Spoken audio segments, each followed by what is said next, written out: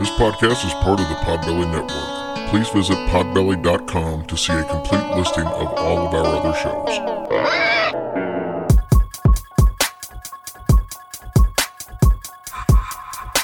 It's about to be a fun ride. Follow along, watch as we slide. Paranormal just hit the lights. Goosebumps all through the night. Mixing just a little bit of twain. That girl sure can't do a thing. Together, hillbillies go insane. Laugh so hard it'll hurt your brain. Podcast you won't ever change. These two here, they got the recipe. Sit on back and listen in to some of our darkest mysteries, eh? Welcome to Hillbilly Horror Stories. And now here's your hosts, Jerry and Tracy Polly, and their dog Ninja. Hey guys, welcome to episode 243 of Hillbilly Horror Stories. Hi, everybody. Tracy's having a giggling fit. Ooh, hope y'all have had a great weekend. Yes, we do. We want to start off by thanking all of our military and civil servants all over the world, no matter which country you represent. I thank all of you for what you do. We love you guys so much. We still pray for you every single day. Thank you for being our angels and keeping us safe. We have a really good show lined up for you tonight. I just want to get this in real quick. We have an interview with Troy Taylor, one of my idols in this business. He's coming up a little bit later. We've got a really cool story that is one of these stories that I have never heard of, but it's got tons of information, which only happens a handful of times. And we're going to have all the details on the cruise later. So before that, we obviously want to talk about anybody who might be struggling right now, whether it be due to COVID, whether it be due to financial crisis, maybe it's a relationship situation. We just want you to know that there is somebody out there for you. That somebody could be us. That somebody could be any member of our group.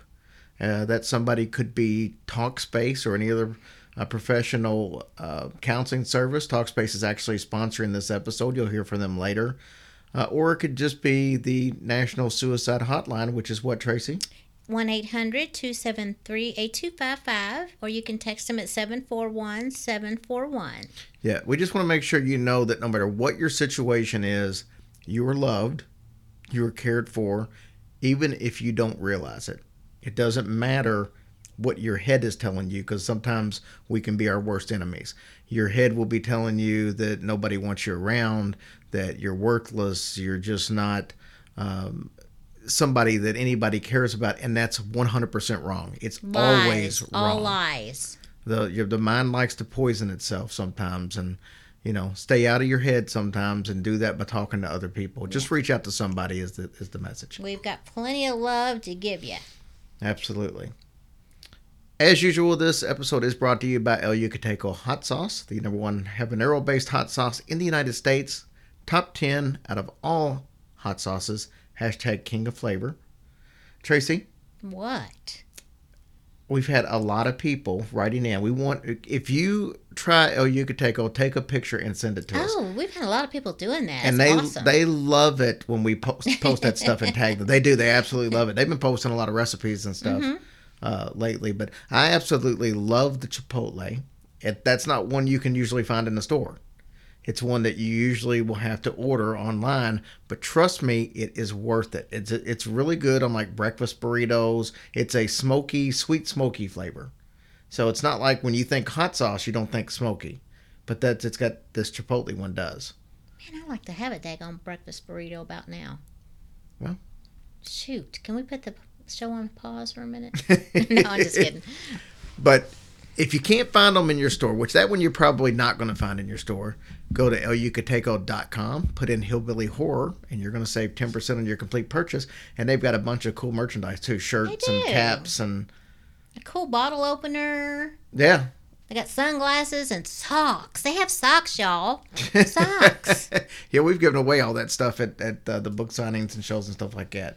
But go to elucateco.com, or you can go to your major grocer and get they usually have 2 or 3 different types I've found at the grocery stores. The traditional red and the traditional green you can find most places. And you can't go wrong either way. True that. All right, Tracy, I'm excited about the Troy Taylor interview. I know you are. And we actually got video of that. So eventually we'll put the episode out tonight, and one day this week I'll put out the video to it if somebody wants to watch that. Are we ready to get into the story? I'm ready. So I'm excited because I ran across a haunting in North Carolina. And not only had I not heard of it, but as I mentioned earlier, it had tons of paranormal stories associated with it, and that's just usually not the case. As a matter of fact, I can only think of 3 or 4 times since we've been doing this show when I found a relatively unknown story that had this much info on it. Oh, gosh. The location that we're going to focus on tonight in this story is the Price Jones, and I believe it's called Gauzy house. I looked up how to pronounce this word, and I got 3 different sites and 3 different pronunciations. Oh, shoot. But apparently it's a Russian name.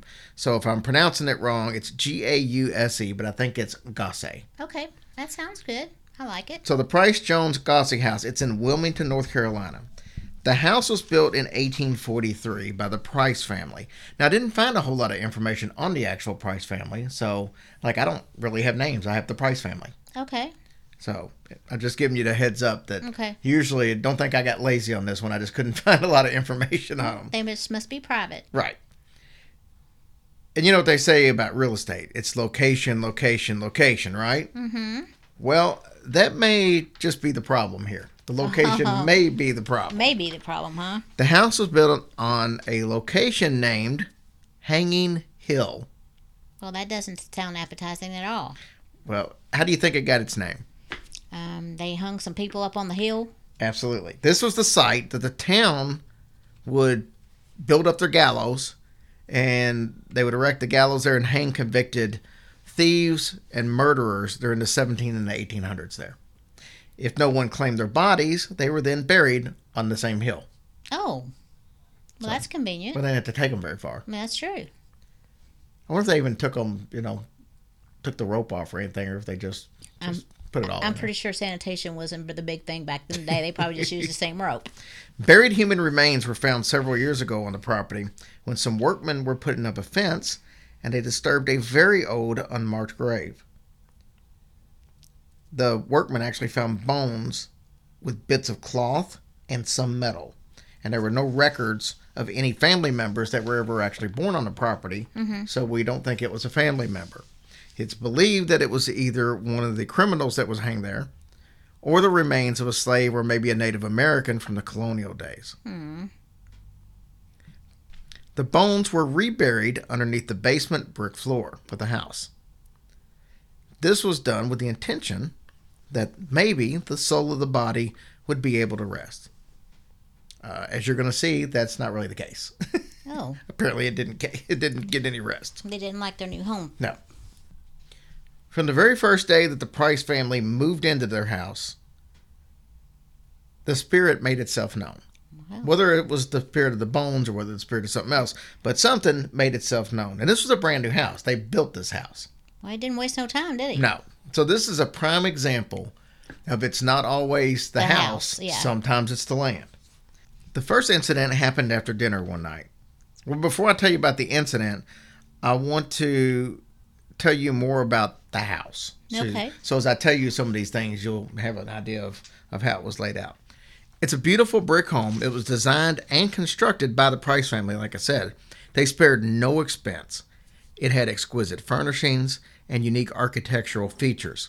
It originally had 12 large rooms, a very wide hallway, a beautiful spiral staircase that led up to a huge second floor.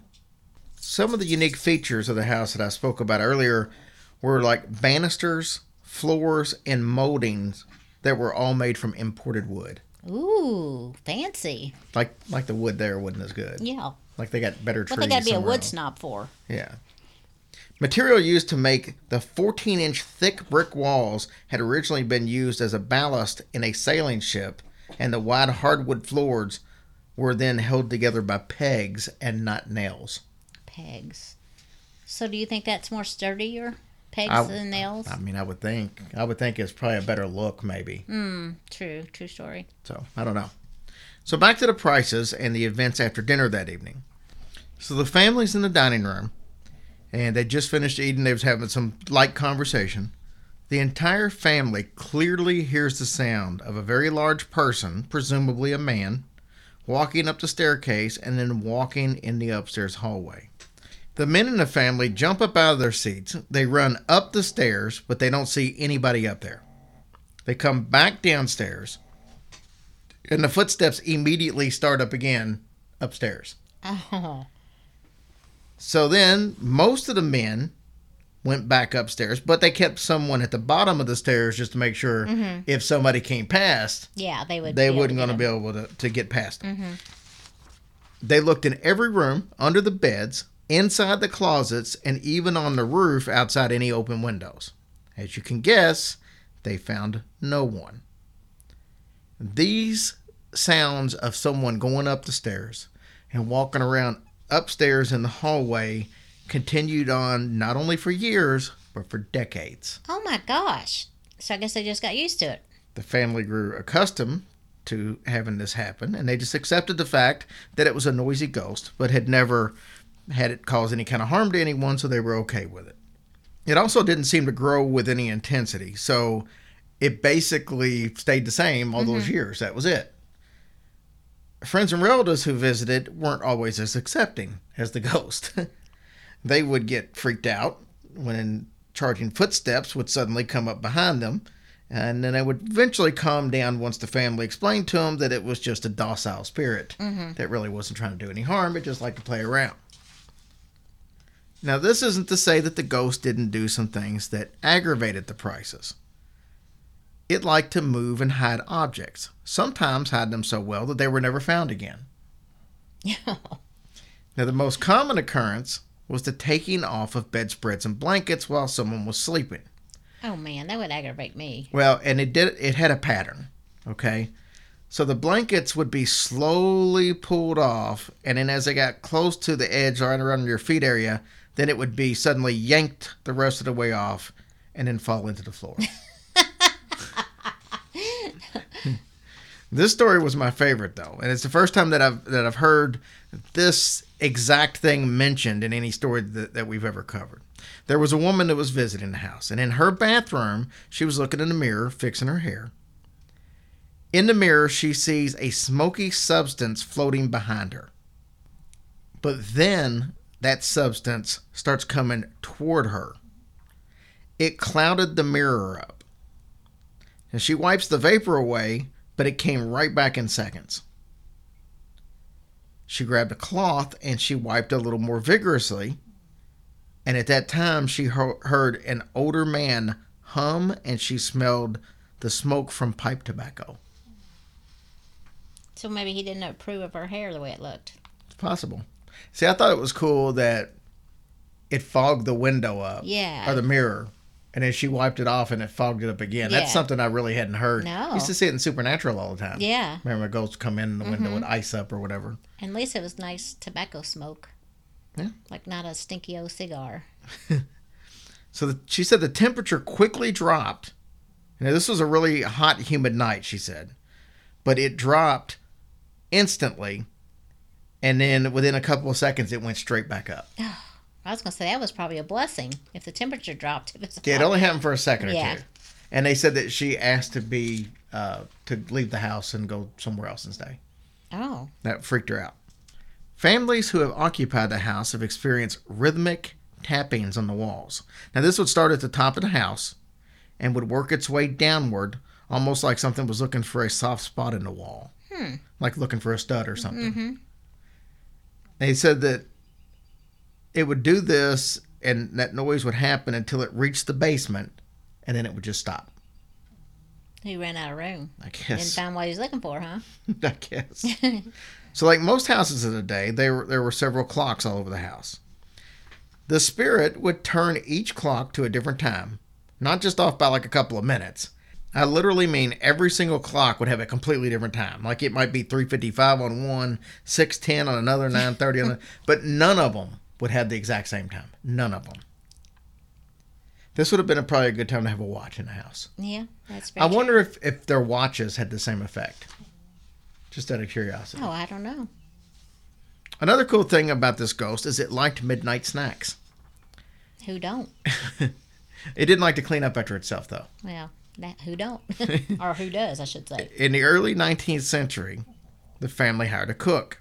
Now, he apparently was a great cook because when he mentioned to the family that somebody was coming into the kitchen at night, eating and leaving their dirty dishes and soiled napkins out, each family member denied being the guilty party, but they all neglected to mention the ghost, trying not to scare the cook off. Yeah. Did they ever tell him? I don't know. Well, that's a compliment if the ghost enjoyed, Yeah. hey. We'll try this name again. The Gosse family inherited the house in 1934. Of course, they inherited the spirit as well. Got to get both. During the years that the Gosse family owned it, Tom Gosse, the owner's son, started dating and eventually married Lynn Gosse. She was a well-renowned poet back in the day. Mm-hmm. I don't know what year this was. Once again, I couldn't find dates. This is a strange, like I said, it's one of those where you got a lot of stories, but I couldn't find dates. I did find out that she published a book in 1973, and she does make mention of a TV set, so I know we're at least into probably the mid-60s, 70s, something like that. So that's about when this took place. Anyway, so he was dating Lynn. Lynn had an experience while they were just dating, but there was a twist. Her first experience was not at the house. It was in her own apartment. Uh-oh.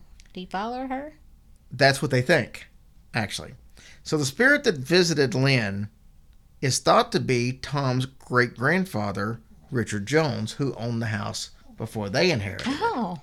So the Jones family, like I said, they owned it before that. And so Lynn said that she had just finished a date with Tom. They had been at the beach and she got a very severe headache. And she asked Tom to take her back to the apartment, which he did. So Lynn was relaxing on the sofa and her headache went away. But she was about to have a completely different issue. Because she said as she was lying there, she felt a strange cold hand on her shoulder. She glanced up, and on the darkened TV screen, an image appeared. It was the face of a distinguished elderly gentleman with white hair, a goatee, and piercing blue eyes. He had a pipe in his mouth and a slight smile. Ooh. And she tried to figure out who this was, and she thought it might be somebody she knew, and as she was doing this, it faded away, because she didn't remember ever seeing this person.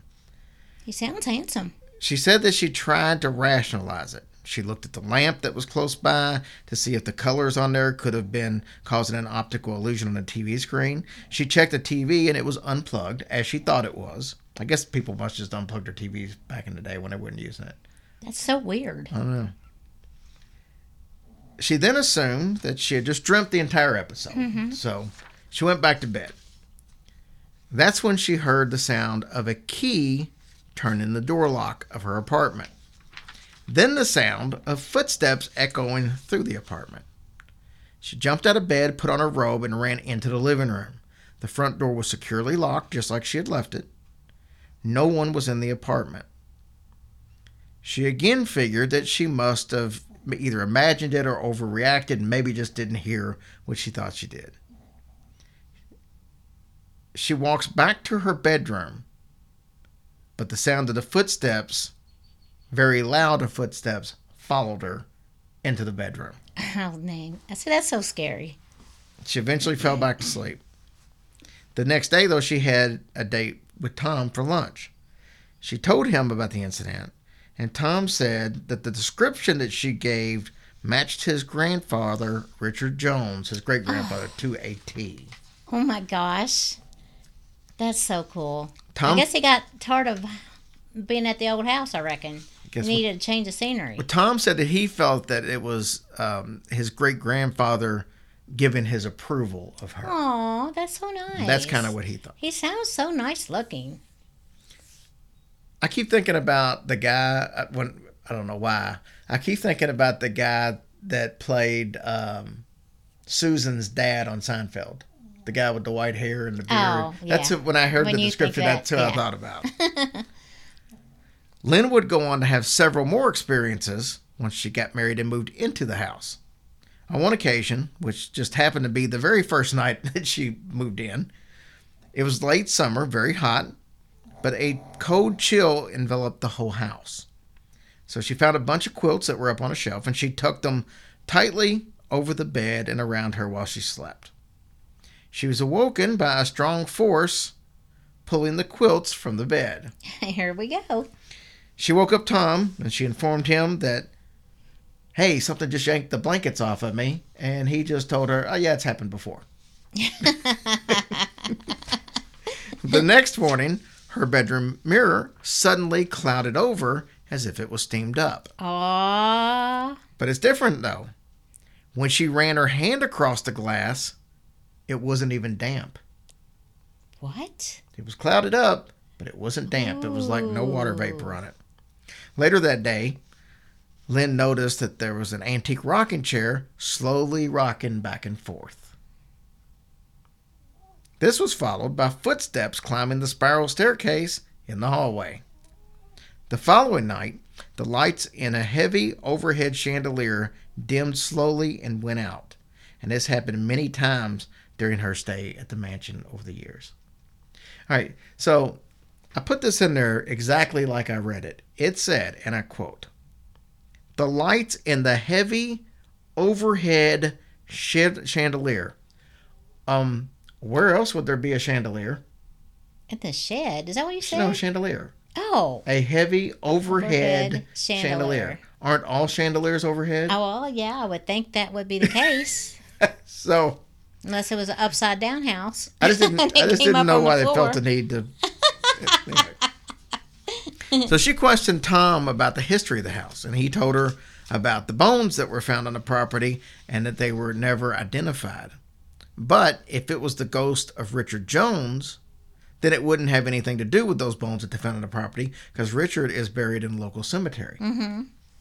So, now, after eventually, so the Prices had it, then the Joneses had it, then the Gosses had it. In the 70s, it somehow fell into the hands of the Wilmington Chamber of Commerce. So they put their offices there. The employees there started calling the ghost George because they said they didn't want it to just be known as a ghost. Yeah. So George has a name now. Well, that's nice. Or at least the ghost has a name that's George. Hope it's not a female ghost. Well, that's true. Georgette. Yeah, either way. A Chamber of Commerce official told the Raleigh newspaper that he had cleaned up innumerable messes that he thought George had caused. He said, "I can't tell you how many times I've had to go back into the office to fix something that George did or undid. Most of the time it was to reset the burglar alarm or to turn off water spigots, lights, or an electric typewriter that he left running." The thing was, we all knew that we turned them off these things when we left, and we checked with the janitorial service and they swore that they didn't turn them on. The police are constantly calling me to come let them in because the burglar alarm is going off and it's triggered only by sound from the inside. Another alarm was only triggered by movement. It went off several times in the middle of the night with no one in the building, at least no one living in the building. Sometimes the aroma of pipe tobacco or sweet potatoes baking could be detected. That's a different one. Yeah. Sweet potatoes baking. That sounds yummo. Another employee told the same newspaper that he wasn't a believer, but he had to admit that there was a lot of strange things that happened here that he could not really explain. Mm-hmm. He said that he had heard creaking stairs, running water, and whistling sounds when he was all alone in the building. Some of the events might be explained by the fact that the building is old. Others aren't as easily explained. One of the managers said that George would occasionally manifest himself. One time, the manager was alone. He had to go downstairs to put water in the boiler. When he got back upstairs, he heard water running. It sounded like it was coming from the bathroom. Now, he knew that he had turned off all of the water downstairs. He went into the bathroom, and both faucets were running full blast. And these were the screw-type faucets, so someone or something had to have turned them on.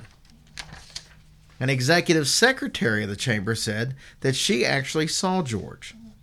She said that it was brief and out of the corner of her eye. When she turned to look at him straight away, he disappeared. Another employee was using the copy machine. he heard something in the hallway. So he looks up.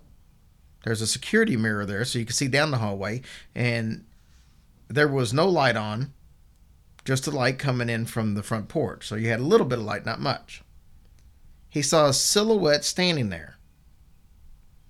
It raised the hair on the back of his neck, and he left as fast as he could. Oh my goodness. But this is the most famous encounter. In 1967, a Wilmington newspaper sent in a team to write a Sunday feature. The newsman, Jerry Tillotson, and the photographer, Andy Howell, began roaming around the house. They were fascinated by the architecture and the graceful atmosphere. Now, towards the evening, the two were sitting in a drawing room, and they were just chit-chatting. They heard a door close from somewhere in the house. The sound of footsteps on the stairs made the men jump up out of their seats and out the door towards the steps. They don't see anyone, but they now hear footsteps above them. So the photographer snapped a picture of the empty staircase. When they got back to the newspaper office, he developed the film. In the picture that he had taken on the staircase, there was a figure. It did not have a distinct profile, but it was solid because you could not see any of the details of the staircase or the wallpaper where the figure was, so you couldn't see through it. Oh. You could just see something solid there. It seemed to be shoulders, a neck, and 2 arms, but no legs or no head. No head? No head. Oh. That's just rude to show up with no head.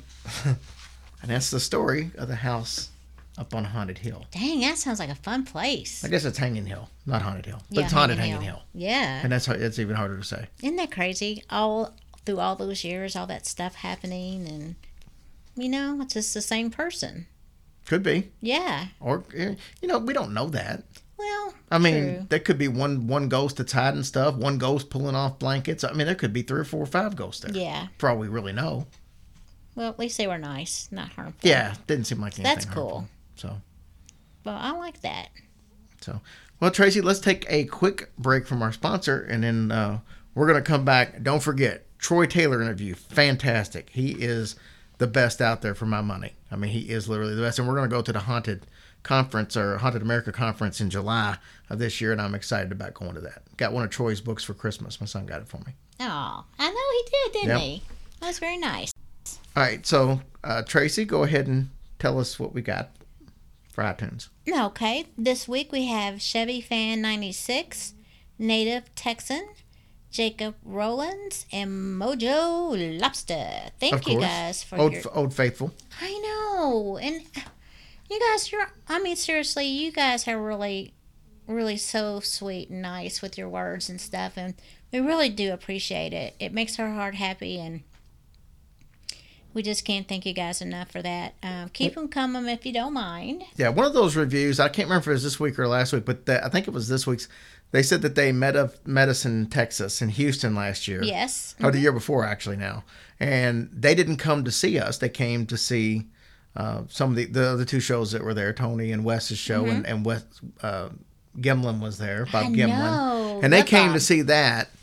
But then they liked us and started listening. They've been listening, I guess, now a year and a half. Nice. And Thank they left you us so a much for review, so that was pretty awesome. That was very awesome. Thank you so much. We appreciate it. And for our Patreon this week, we have Brandon Gamble. Thank you so much, sweetheart, for your donation. We appreciate you guys, and we just can't thank you guys enough every single week. You fill our heart with love. All right, guys, I'm super excited about this one because this is one that I've wanted to do forever. This is one of my idols when it comes to the paranormal field in general. I've got Troy Taylor on here. Troy, thank you so much for doing this. Sure. Yeah, no, I'm glad to do it. So it sounded fun. So Well, I do as many as I can, as long as they're fun.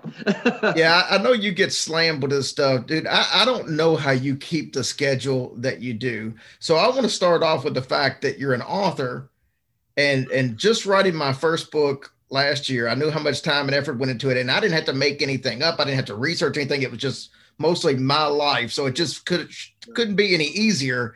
And when I see that you've written close to 130 books, I just can't imagine the amount of time it takes over the last 20, 25 years or so to be able to do that with all the research that goes into these books. Yeah, I mean, I'm doing what I love to do. So, I mean, that makes a huge difference for me, is being able to, go to work. I mean, it's my day job. I mean, this is my actual job. So it's not, I mean, I feel for people who have another job and then have to come and, and then want to write books or want to do whatever, as a hobby, that's tough. And, for me, it's when I come to work, that's what I do all day. I mean, I've set things I do when I get to work in the morning. The rest of the day, I can do whatever I feel like.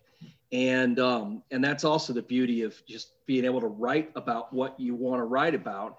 And I've usually got 4 or 5 different projects going at the same time, which explains a lot, I know, with how I keep up. But I will, I have like an ongoing list of things that I want to write about. And then I'll have several different things going at the same time. Maybe one day I'll do research on a couple of these things, and the next day I'll just be writing things. And that's really how I do so much. I mean, we've got the tour companies and things, but that's a little extra thing. And, if I go out and I do an event, or I, do a presentation somewhere about one of the topics that I've written about, that's something I kind of do after hours. But as far as my daytime hours, it's mostly devoted to the writing. It really is. And like I said, I'm lucky that I get to do it. I never lose sight of that. So it's just always fun. I mean, and during the pandemic, I mean, I didn't have anything else to do. So I wrote a lot of books. My 7th book comes out the end of next week during the pandemic, just in the last year. That's incredible. And I don't normally write 7 books in a year, but it just happened that way this year because we had so much time on our hands, I guess, Well, you mentioned that you've got several projects always going on at the same time. Let's talk about a couple of those projects. Obviously, a lot of people are probably listening to the podcast, American Hauntings podcast that you do with Cody Beck. Yeah. That's been going on for 2 or 3 years. And I got to say, it's one of my favorite. I love the way that you've got it set up, the way it's structured. You come out, you do a very scripted a story, and then you and Cody discuss. I love that format. And I think it gives people an option to where, and I know this sounds bad because I don't mean this as a negative. I know what you're going to say. And they can listen to the first part. And if they're not into a conversation podcast, they can move on, because we do the same thing on our show. We have a conversation podcast, and then we'll have an interview or something. And some people don't like the interview. So, but I think it's very well structured. I think you and Cody work great together.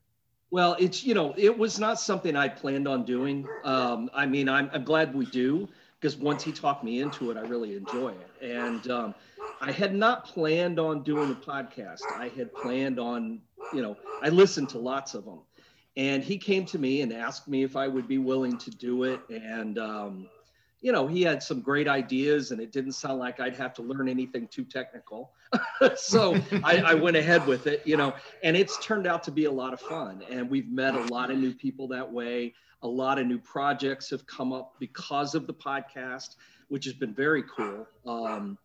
So it is something I do enjoy. It doesn't take a huge amount of my time, but it has turned out to be one of the, most fun things that I get to do.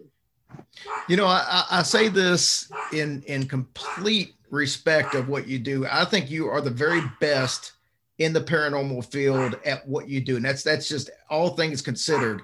I mean, you're a great author. You're a great storyteller.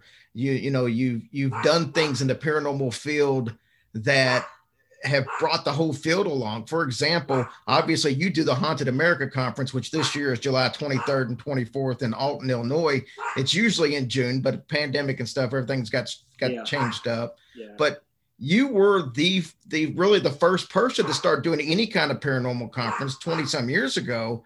And we wouldn't have all these all over the country had it not been for you. And I honestly believe that. Well, it's, it started out as a lark. I'd gone with a friend of mine to man, I want to say it was like an X-Files conference or convention or something. And I just thought it'd be kind of fun. And it wasn't, you know, it wasn't anything too organized. It was mostly just a bunch of people getting around, you know, talking about whatever interested us, you know, as far as the X-Files went.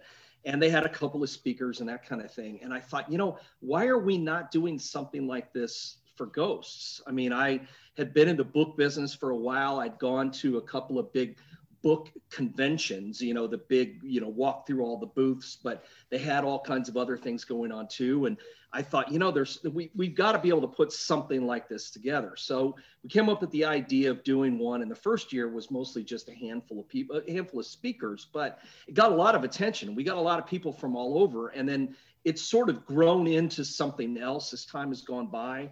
I mean, we have a vendor room and an area where you could meet people at their booths and things, but that's never been the focus of our conference. That's a side thing. The conference itself is always, for me, always has to be speaker based. It has to be people that we bring there because they've got something to say, something to share, cool stories, you know, documentary they're working on, whatever. We don't do a lot of TV people or anything because it's not an autograph thing. I mean, yes, that is part of it if people want to do that. But the main point of it is to get people around and share ideas. And, you know, this would have been our 25th year this year. Instead, it's going to be our 24th because obviously we couldn't do it last year. But you know, after 24 years, we've still never gotten tired of it. In fact, it's the one thing I look forward to more than anything else throughout the year. I mean, mostly because it's a great way to get everybody together. But on the other hand, a lot of the people who come, and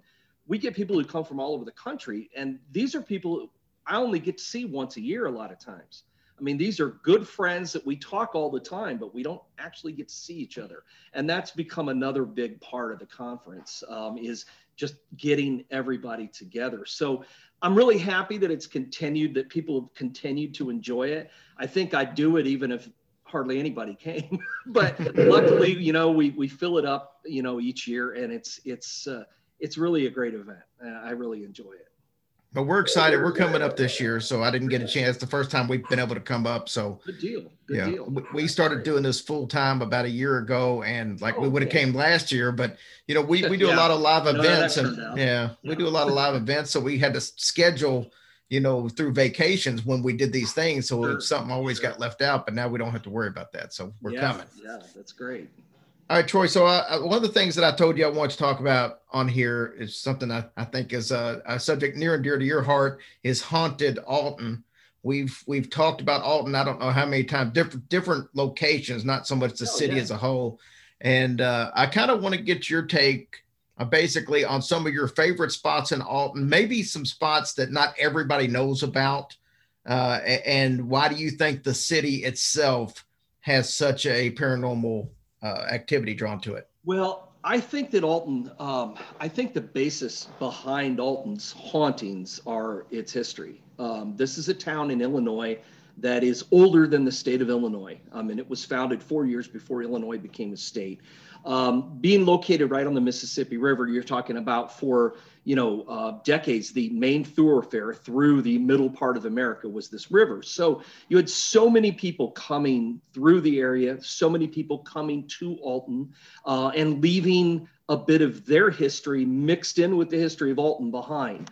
I mean, it's a place that's seen, riots, fires, murders, floods, the first state prison in Illinois. It was a Civil War base, really, for the Union Army. They had a Confederate penitentiary located there in Alton. So there's been a lot of things that have left a footprint behind. Plus, you've got a town you've got all this water. You've got the river, which is always, any river town seems to draw more activity, often just because of the history, but also, I think, because of the water itself. You've got locations in Alton that are sitting on top of water, and you've got an entire town built on top of limestone, which just soaks up water and energy like a battery. So you combine all those things into one, and you end up with a very, very haunted little town. I've always loved Alton. It's one of those places that before I lived there, I was drawn to. I used to go there and visit quite a bit. And then finally moved there and lived there for about 8 years. And even to this day, while I don't live in Alton, I'm only about an hour away. And, you know, so much of my business continues to be based in Alton just because it's just such a great location. You know, our tours have been around for more than 20 years now, and it's given us a chance to really go pretty much everywhere in town. I mean, there are places in the city that, you know, places that you can talk about, you know, but can't name their name because it's people's homes or it's people's, you know, businesses and things. But there are plenty of places that are open to the public that are genuinely haunted. You know, it's not just stories with a lot of these things. And, you know, I may spend an entire evening on a tour or something talking about haunted Alton, and, you know, I'll spend the whole night saying, you know, well, back in, you know, in the 1800s, or according to the stories, or legend has it, but I try not to focus too hard on places that I can't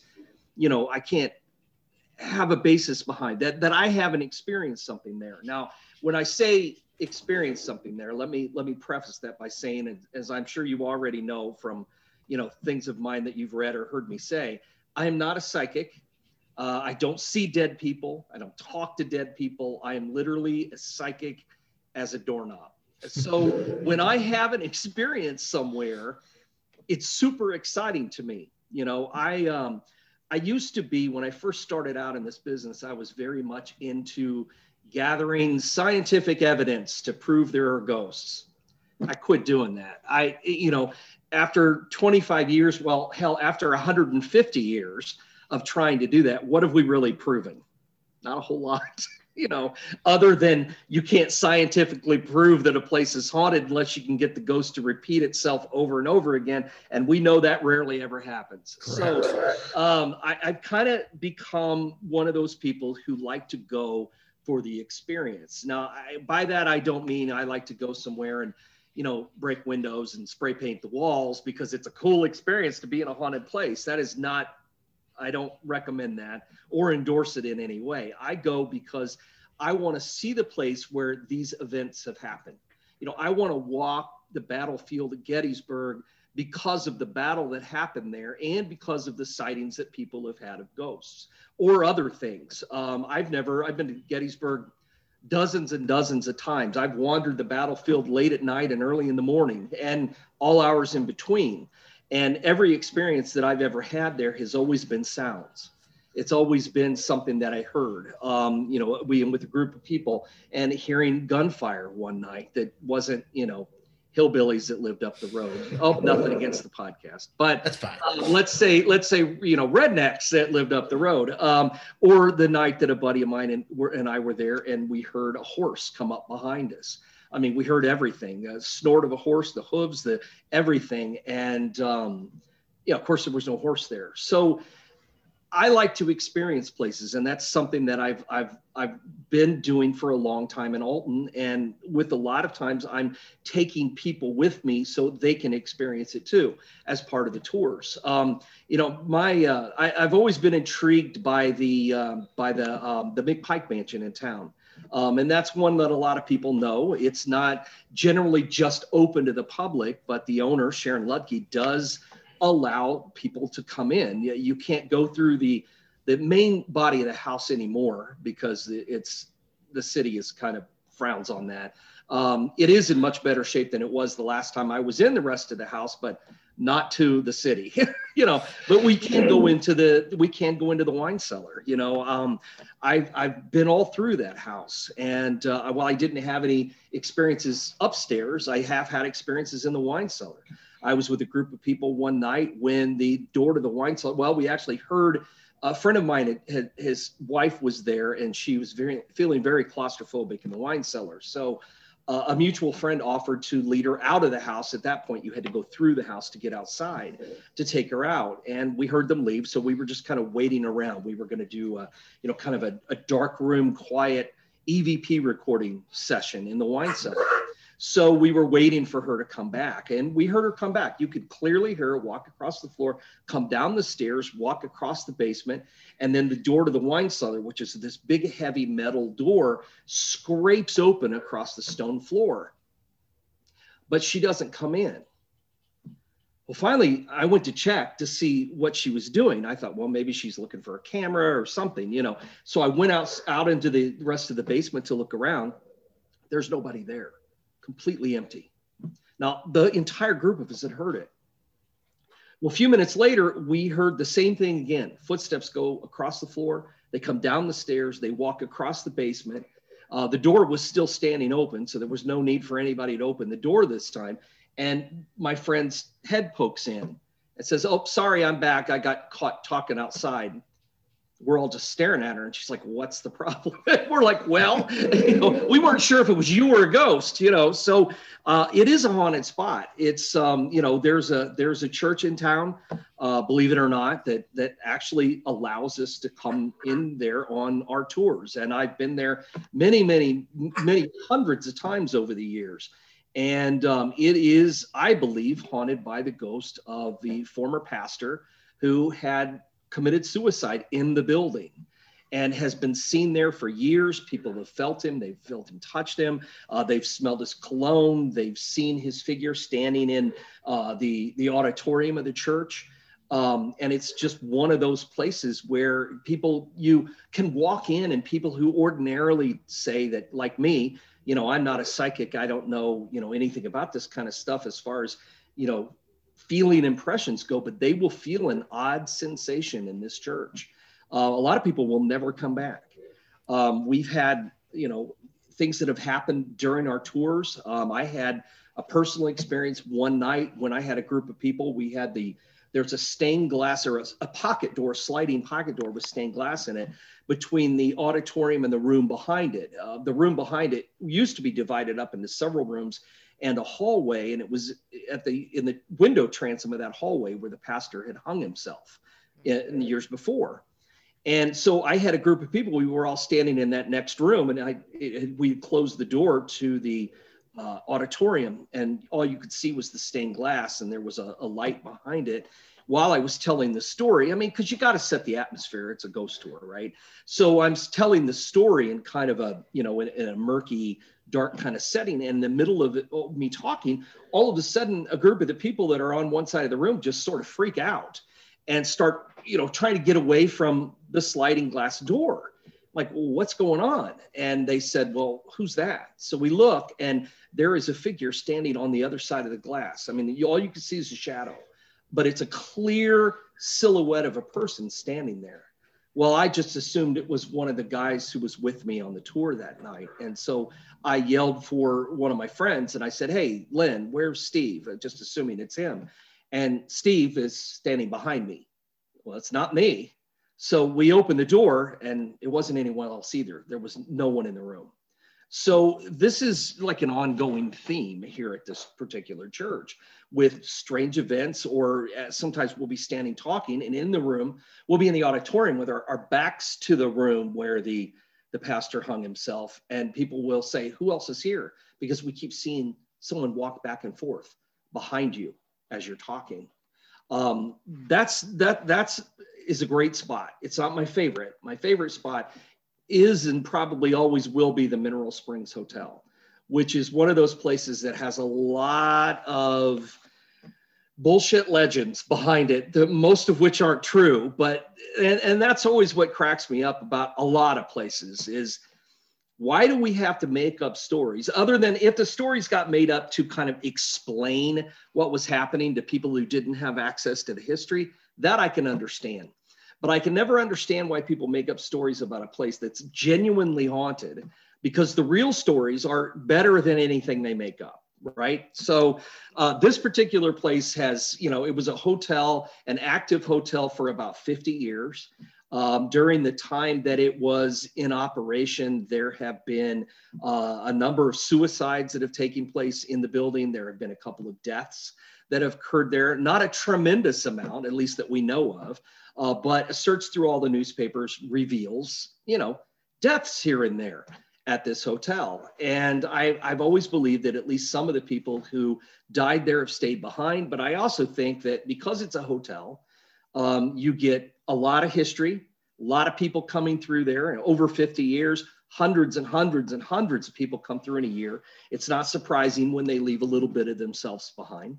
You also have a building that was opened originally as a spa for people to come in and take in the waters, which means that they're coming there because of this cure-all water that is located right below the building. It's a natural spring. So in other words, this building sitting on a limestone bluff filled with a natural spring with all kinds of minerals in it, and it's a hotel. It's like, you know, the perfect storm of hauntings. And, you know, there have been so many things that people have experienced, and a number of places, things that I've experienced myself there in this building that, you know, convinces me that it is genuinely haunted, and I think probably the most haunted place in town. So Alton is one of those places that you can't, I mean, you can't swing a dead cat without hitting a place that's supposed to be haunted. But in this particular case, there are an awful lot of true stories behind these hauntings. So Alton is honestly one of the most haunted small towns in America. I wouldn't, this isn't me just, you know, trying to promote the town. I don't think it needs it any more than it already has been. But it is a genuinely haunted place. And, you know, I mean, that's one of the reasons why we do so much of our business there, why we have the conference in Alton almost every year now, and have for the last 6 or 7 years only had it in Alton. It's easy to get to. It's in the middle of the country, and you can't ask for a better place to have a ghost conference. Now, if I want to swing a dead cat around, do I need to bring my own, or are they readily available in yeah, I'd bring your own just in case, you know, and always use a fresh one so the tail doesn't come off. That's my advice. That's a good tip. Good tip. Yeah. Troy, what can you tell me about the old jail? The old prison in Alton Yes. was started back in 1830 as the first state penitentiary. And a lot of people don't realize the significance of the fact that, you know, in 1830, Illinois was the western frontier. That was about as far west as most people went in 1830. We hadn't started the westward movement to California or anything else at that time. The only people out west were Native Americans and trappers and mountain men. That was about it. So putting a prison right on the edge of the frontier in Illinois at what was then the population center of the state, because Chicago wouldn't come along for another 4 years. So Alton was the biggest town there was, but a penitentiary was a brand new idea in the United States at that time. The first penitentiary had been built in Philadelphia, Eastern State, which we're all familiar with, was built in 1828 by the Quakers. And the idea was to put a man somewhere who'd committed a crime where he might become penitent if he thought about his crime for a while. And that's why the word penitentiary was born. So only 2 years later, they were building a penitentiary in Illinois, around the middle of nowhere, pretty much. Now, Illinois had become sort of a haven for lawbreakers at that point because, again, it's as far west as you could go. So if you committed a crime and you were on the run, you went to Illinois. So they needed a place to lock these people up. They built the penitentiary there, but it was always this really rough, run-down kind of place, even when it first opened. I mean, it only had 50 cells in it when it opened, and that was supposed to hold all the lawbreakers in Illinois. Well, it was full like within a few months. So they continually built onto it for the next probably 25 years or so.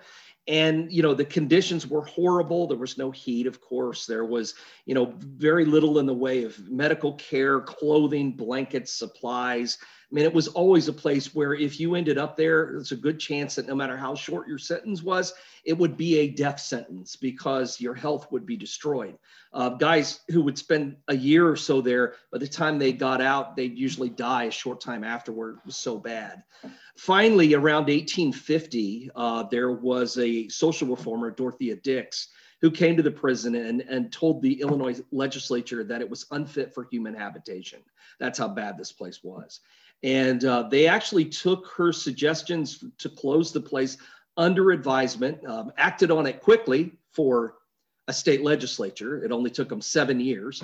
And they closed the place down. And they moved the state prison of Illinois, moved it from Alton up to Joliet, Illinois, where they built the new penitentiary, which is still there, although it is closed today as well. The Alton Penitentiary was opened up again during the Civil War.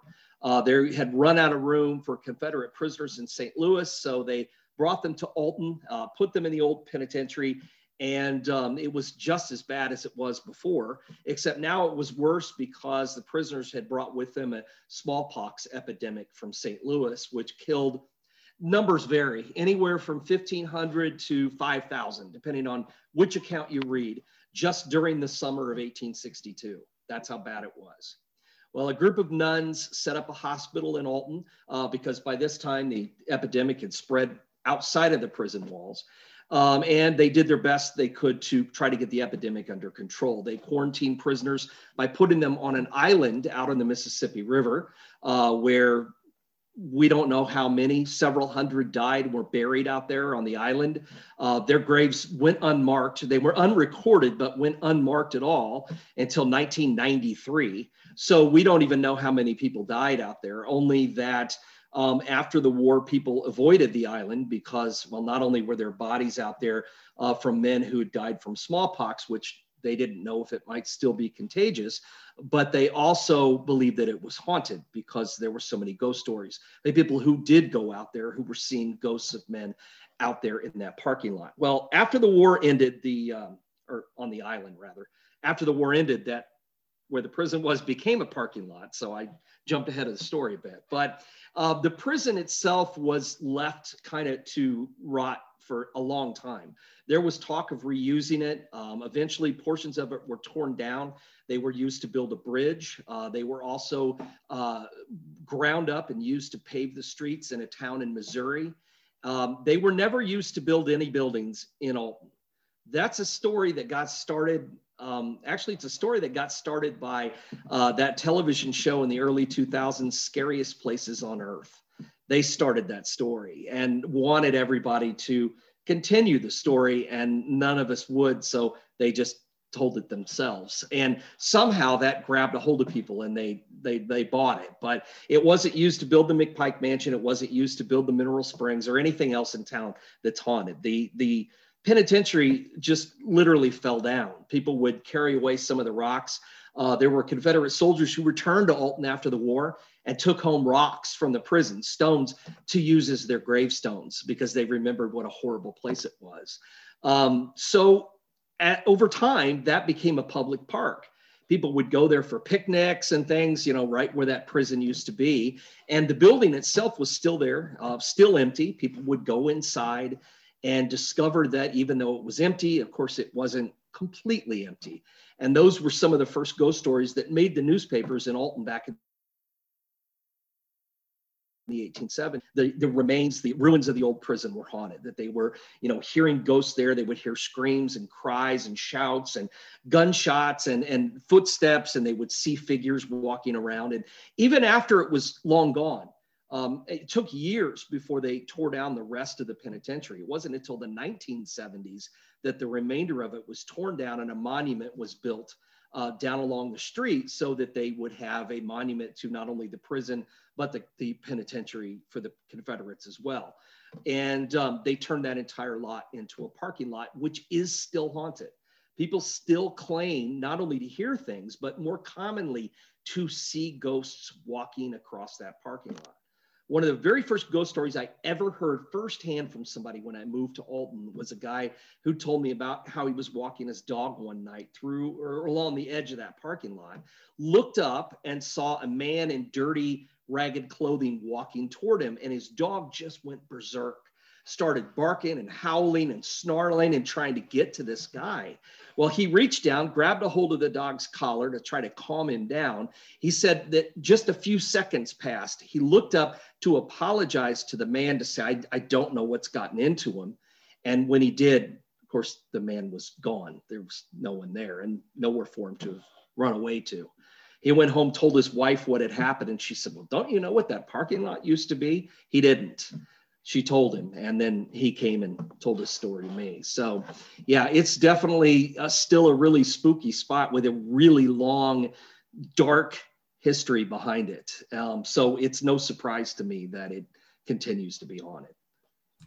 Troy, it's been a blast having you on. I want to talk real quick. I want to tell people, if they haven't listened to the American Hauntings podcast, this season you guys are covering, LA, and LA and Hollywood. I could not be more impressed with the history that I've gotten from that. You did a one early on in the season where you were talking about the dam that was built out there, and I had no idea that area had no true water source. It never even dawned on me. Right. And then that whole story of the dam was just incredible. But that's every episode. Every episode I learned something. Well, that's the Hollywood season is sort of one of my sweet spots. I always say history was my kind of gateway drug into all this anyway. History is always really important to me, but I absolutely love movies. All kinds of movies. I mean, I especially love horror films. As anybody who listens to the podcast knows, we do annual horror films, at different times throughout the year. But I really love movies, and I love the history behind it and how Hollywood all got started, and the utter depravity of all the crimes in LA and Hollywood in the first half of the 20th century never ceases to stop amazing me. So this is one of those seasons where I have no idea where it'll end. I really don't. No clue. But I'm really excited to keep doing it. And we've gotten a lot of good feedback. So I'm really glad you're enjoying it too, because I like to hear from people, because I can start a season and go on forever. And if people aren't enjoying it, I kind of need to know. But really, we'll probably do it anyway, because like Cody and I always say, hey, man, it's free. What do you want? It's our podcast. So anyway, but thank you. I appreciate that. Troy, tell everybody how they can keep up with you and the Haunted America Conference. Sure. Well, the best places to find me, I'm on Facebook, I'm on Twitter and Instagram and all that kind of stuff. But the best place to find me is just go to the website. It's a link to everywhere. And that's AmericanHauntings.net. And that will literally take you anywhere you want to go as far as everything I do. Books, presentations, the conference, tours, everything is all right there in one place. So check that out and you'll find me. And you do, make sure that you tell me that you heard about me from Jerry. So I will know that I can thank him for something else. So perfect. And speaking of thanks, every beginning of the year, you do a little something to kind of help out. And you have a little conference up where people bring like items and stuff like that to get in. Just tell everybody real quick what that's about. Well, every February we do what's called our Dead of Winter event. It's an annual food drive that we do to gather food for food banks in the Alton and St. Louis area. We always hold it in Alton, and we know that post Christmas, a lot of the food banks. I mean, this past year has been an unusual one, but even in a regular year without a pandemic, post Christmas, the food banks start to run out of things. There's so many people who depend on them. And so we kind of like to do a winter surge where we can gather tons of stuff. And over the years, I think we've gotten between canned goods and food items and socks and, paper towels and blankets and that kind of thing. We've gathered thousands and thousands of pounds of this stuff, and it gets distributed out to different food banks in the area. And it's a fun event. I mean, it's a lot of fun because we just get people together. It's a big free thing that we do that people could come and hang out and, get to hear authors and speakers and see vendors and stuff. And usually we'll have some kind of raffle and shirts that raise money for the food banks too. And that's just sort of our way to give back every year, to people who appreciate stuff that we do. And it's something we can do that's free, but it also helps out a good cause, especially during the winter time. So yeah, we do that every year, and it is a lot of fun. So it's something we enjoy. All right, everybody. Troy Taylor, thanks for coming on, buddy. I appreciate it. Absolutely. Yeah, absolutely, man. Thanks for having me on, and we'll talk again. Yep. I'll see you in July. All right. Sounds good. Thanks, man. Buddy. Tracy, we are sponsored once again this week by our friends at Fume. Tracy, once again, we're going to tell people that this is the perfect tool to use if you're trying to quit smoking or you're trying to quit vaping. Fume is a natural aromatherapy inhaler. It's made from Canadian maple up in Calgary, Alberta. They've been in the business helping people quit for 3 years now, and they've got over 25,000 satisfied customers and 650 positive testimonials of people who quit. That's amazing. Just gave the sample pack they gave us, I gave to my daughter Amber, who's trying to quit. Yeah, you did. And that was a week ago. So far, so good. That's great. So it has been effective. So why is Fume so effective? It's replacement therapy. It's a functional tool in the same form and shape as a cigarette, so you can take care of those hand-to-mouth cravings, which is something a lot of people quitting say is the hardest thing to get used to. Funny? It is. It's positive replacement, so you're transitioning from negatives of tobaccos and nicotine to the benefits of aromatherapy, which include things like lavender, peppermint, eucalyptus, etc. It's all natural. And it's also stylish. Most modern quitting tools have a medical look to them, and this is not something that looks like medical. It looks like something you would be proud to use out in public. So they offer a bunch of the different cores, which is what you put into them, and they could be any type of, like peppermint or whatever they choose. Now, the one that has helped people quit smoking the most is called Conquer. Conquer takes a holistic look at quitting the journey, and it combats each part of it. For example, it's got black pepper, which is a natural nicotine cravings reducer. Never would have guessed that, but it does. I would never known that either. It's got peppermint mixed in with it, so that opens your airways after years of poor breathing. Lavender to help calm your anxiety while you're quitting. Eucalyptus for an uplifting energy boost. And a few other ingredients to add a more flavorful twist, because who said quitting had to be boring? We want everybody, if you're smoking or vaping, to try to quit. It's just good for your health. It's the right thing to do. Fume is the #1 natural solution for quitting nicotine cravings. So we're going to try to help you get started. Here's what you want to do.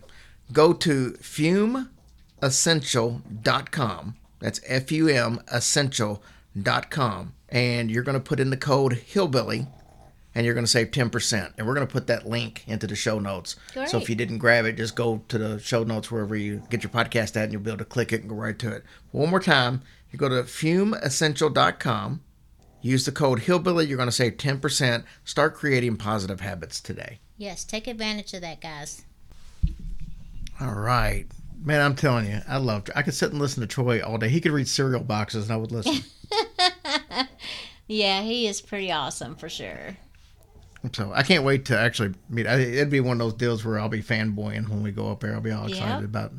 And big thanks to Dolly, who helped set that up. Yeah, she hooked us up good. Yeah, Thanks, Dolly. She's friends with Troy, and I've been trying to do that forever, and I wouldn't have any luck. And yeah, all she did was snap her fingers, pretty much. And Aww. now she sent Troy a message, and Troy thinks enough of her where he did that. Well, that was so sweet. Thank you, Dolly. We love you, girl. Absolutely, and Can't wait to see you. Yeah. I think we're going to be seeing you at some shows, hopefully. Yes, so let's talk about that.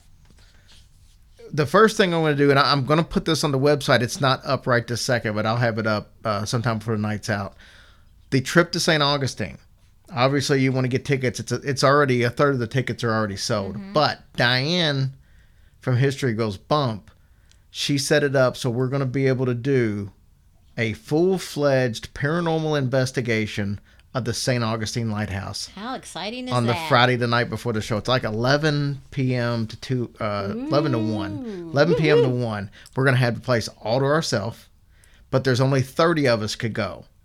And when she posted a day, now obviously Tracy and I and her and Kelly are 4 of them. Well, so there's yes. only 26 tickets available. Yes. And she put the post out today that it was available, and I already know of 6 or 7 people who bought tickets. Great. So That's it's wonderful. So the thing is, if you want to go on a full-fledged investigation, one of the most haunted places in the country, you're going to need to snag your tickets really quick. Tickets are $45.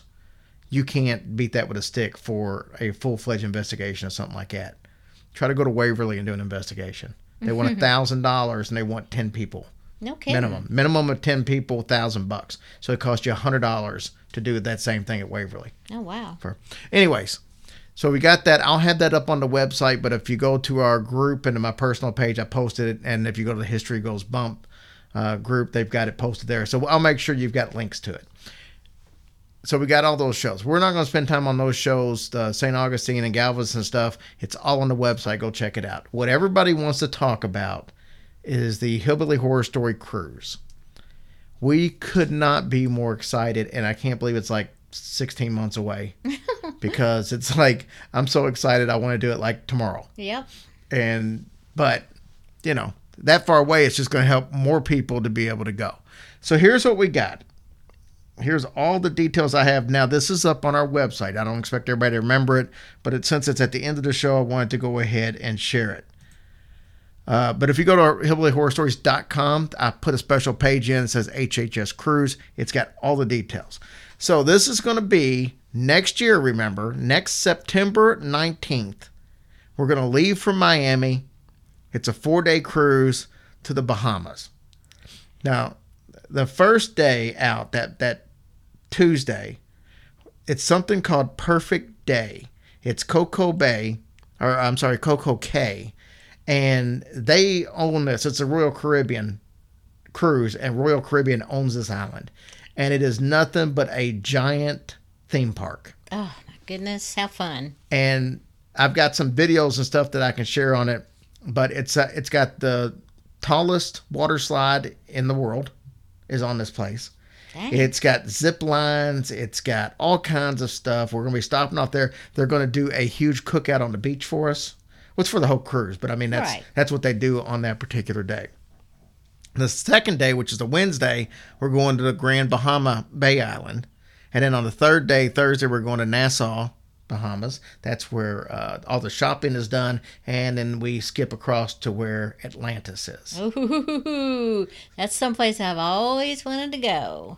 So, and for these cruises, the prices and everything, that includes all of your meals that are on there. Now, when you're off on the islands, if you want to go eat somewhere, that costs you. And some of the places on the boat will cost you if you want something else. Like there's Johnny Rockets on the boat, something like some of the sports bars. But the regular meals and all that stuff is all included. So you don't have to worry about that. All of your entertainment is included. So let's talk about what the entertainment is. For our group, and this is, all the people that have been coming that calls and makes the reservation, say I'm going for the HHS cruise. First of all, you're going to get a nice discount on what the cruise price would be. Second of all, you're going to get a 1 hour, 100% free private cocktail party. Nice. So the liquor during that 1 hour will be free. Liquor after that. Yeah, will be free. Please stop. Sorry. It's creepy. Anyways, it's a family cruise. But so you're going to get a free cocktail party just for being part of our group, and that's just for us, our group. Do we have to wear fancy clothes? I don't think we got to wear fancy clothes. It's a cruise. Then we're going to have a live event. It's going to be us, Justin Rimmel from Mysterious Circumstances, Shane Waters from Foul Play, and Nick and Rob from Brohio. Oh, my God. I cannot even. So all four of us are going to do a live event. Another thing we're going to have is this is going to be a meet and greet with several paranormal and true crime podcasters, authors, and investigators. There are going to be so many people on this cruise that are part of that field. You're going to see so many podcasters that you've probably listened to, maybe haven't had a chance to meet. So many people that if you went to a convention, you might see. You're right. And so what we're going to do is they're giving us a huge room to be able to do these shows and stuff. That's pretty much just going to be ours to use 24/7. And we're going to have it set up, one of them, where maybe we'll have 20, 30 people that are just set up at tables that you can come by and introduce yourself. They can tell you a little bit about who they are, and you can get autographs or maybe buy merch or get pictures made with them and stuff like that. All that's included, obviously. And then at dinner time, they're going to have a part of the dinner room sectioned off, the dining room sectioned off just for us. Wow. So we'll all be able to sit together for dinner. Oh, and we're going to, obviously, all the cruise has several different types of entertainment. There'll be, this particular ship has ice skating where they do like, the ice skating shows and stuff like that. They do several of those. And then you can actually go ice skating when they're not doing the shows. You can go rent skates and ice skate. How fun is that? I can't wait to go ziplining. Yeah, that's on the Perfect Day thing. They have zipline up there. So what happens is we're going to try. The schedule for the shows is not out yet.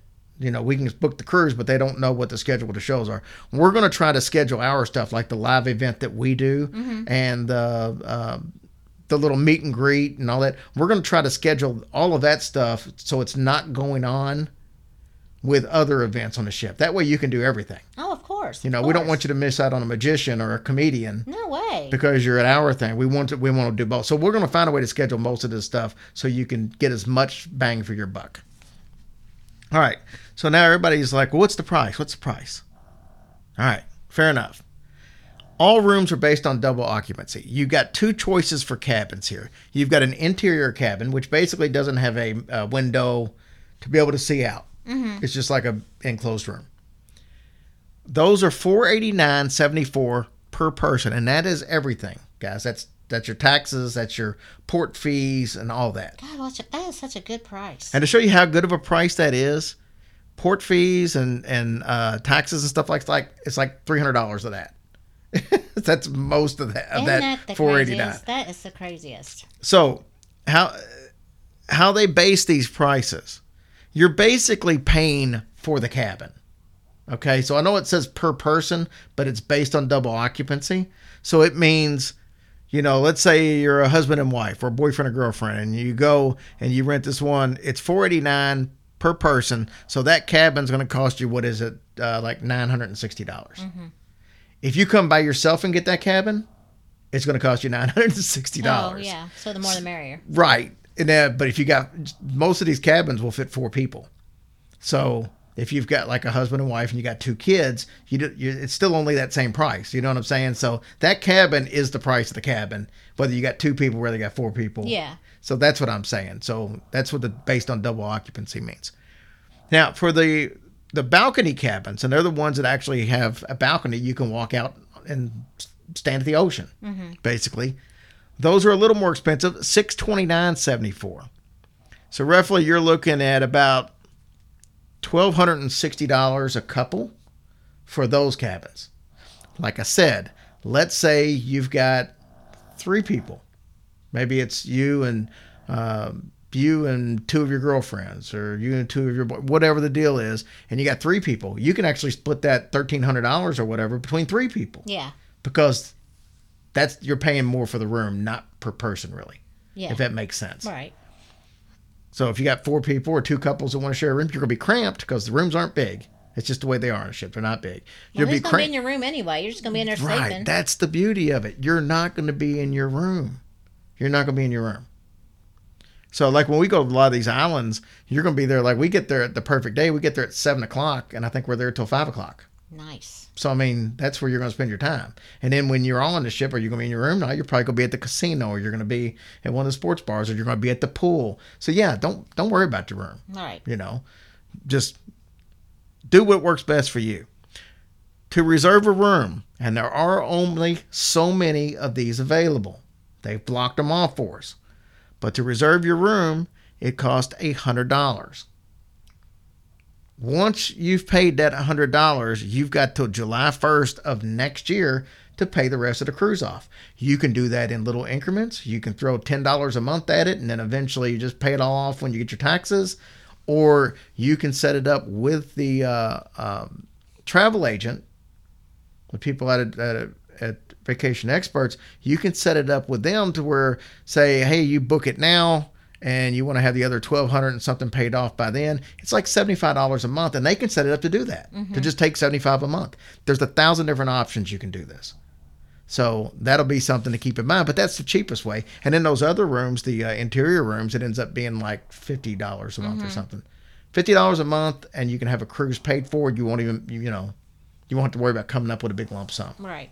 Or you can pay your $100 down and pay it up the July 1st, just pay the whole rest of it. What I'm saying is you've got options. If you put your deposit down and you've paid money on it, and you decide before July 1st that you cannot go for whatever reason, you can get a full refund. Yep. No questions asked. That's amazing. But it's got to be before July 1st, because that's Right. kind of the deadline. They only give you so much time before the cruise leaves out. Yeah. That's the basics of it. It's going to be so much fun. I mean,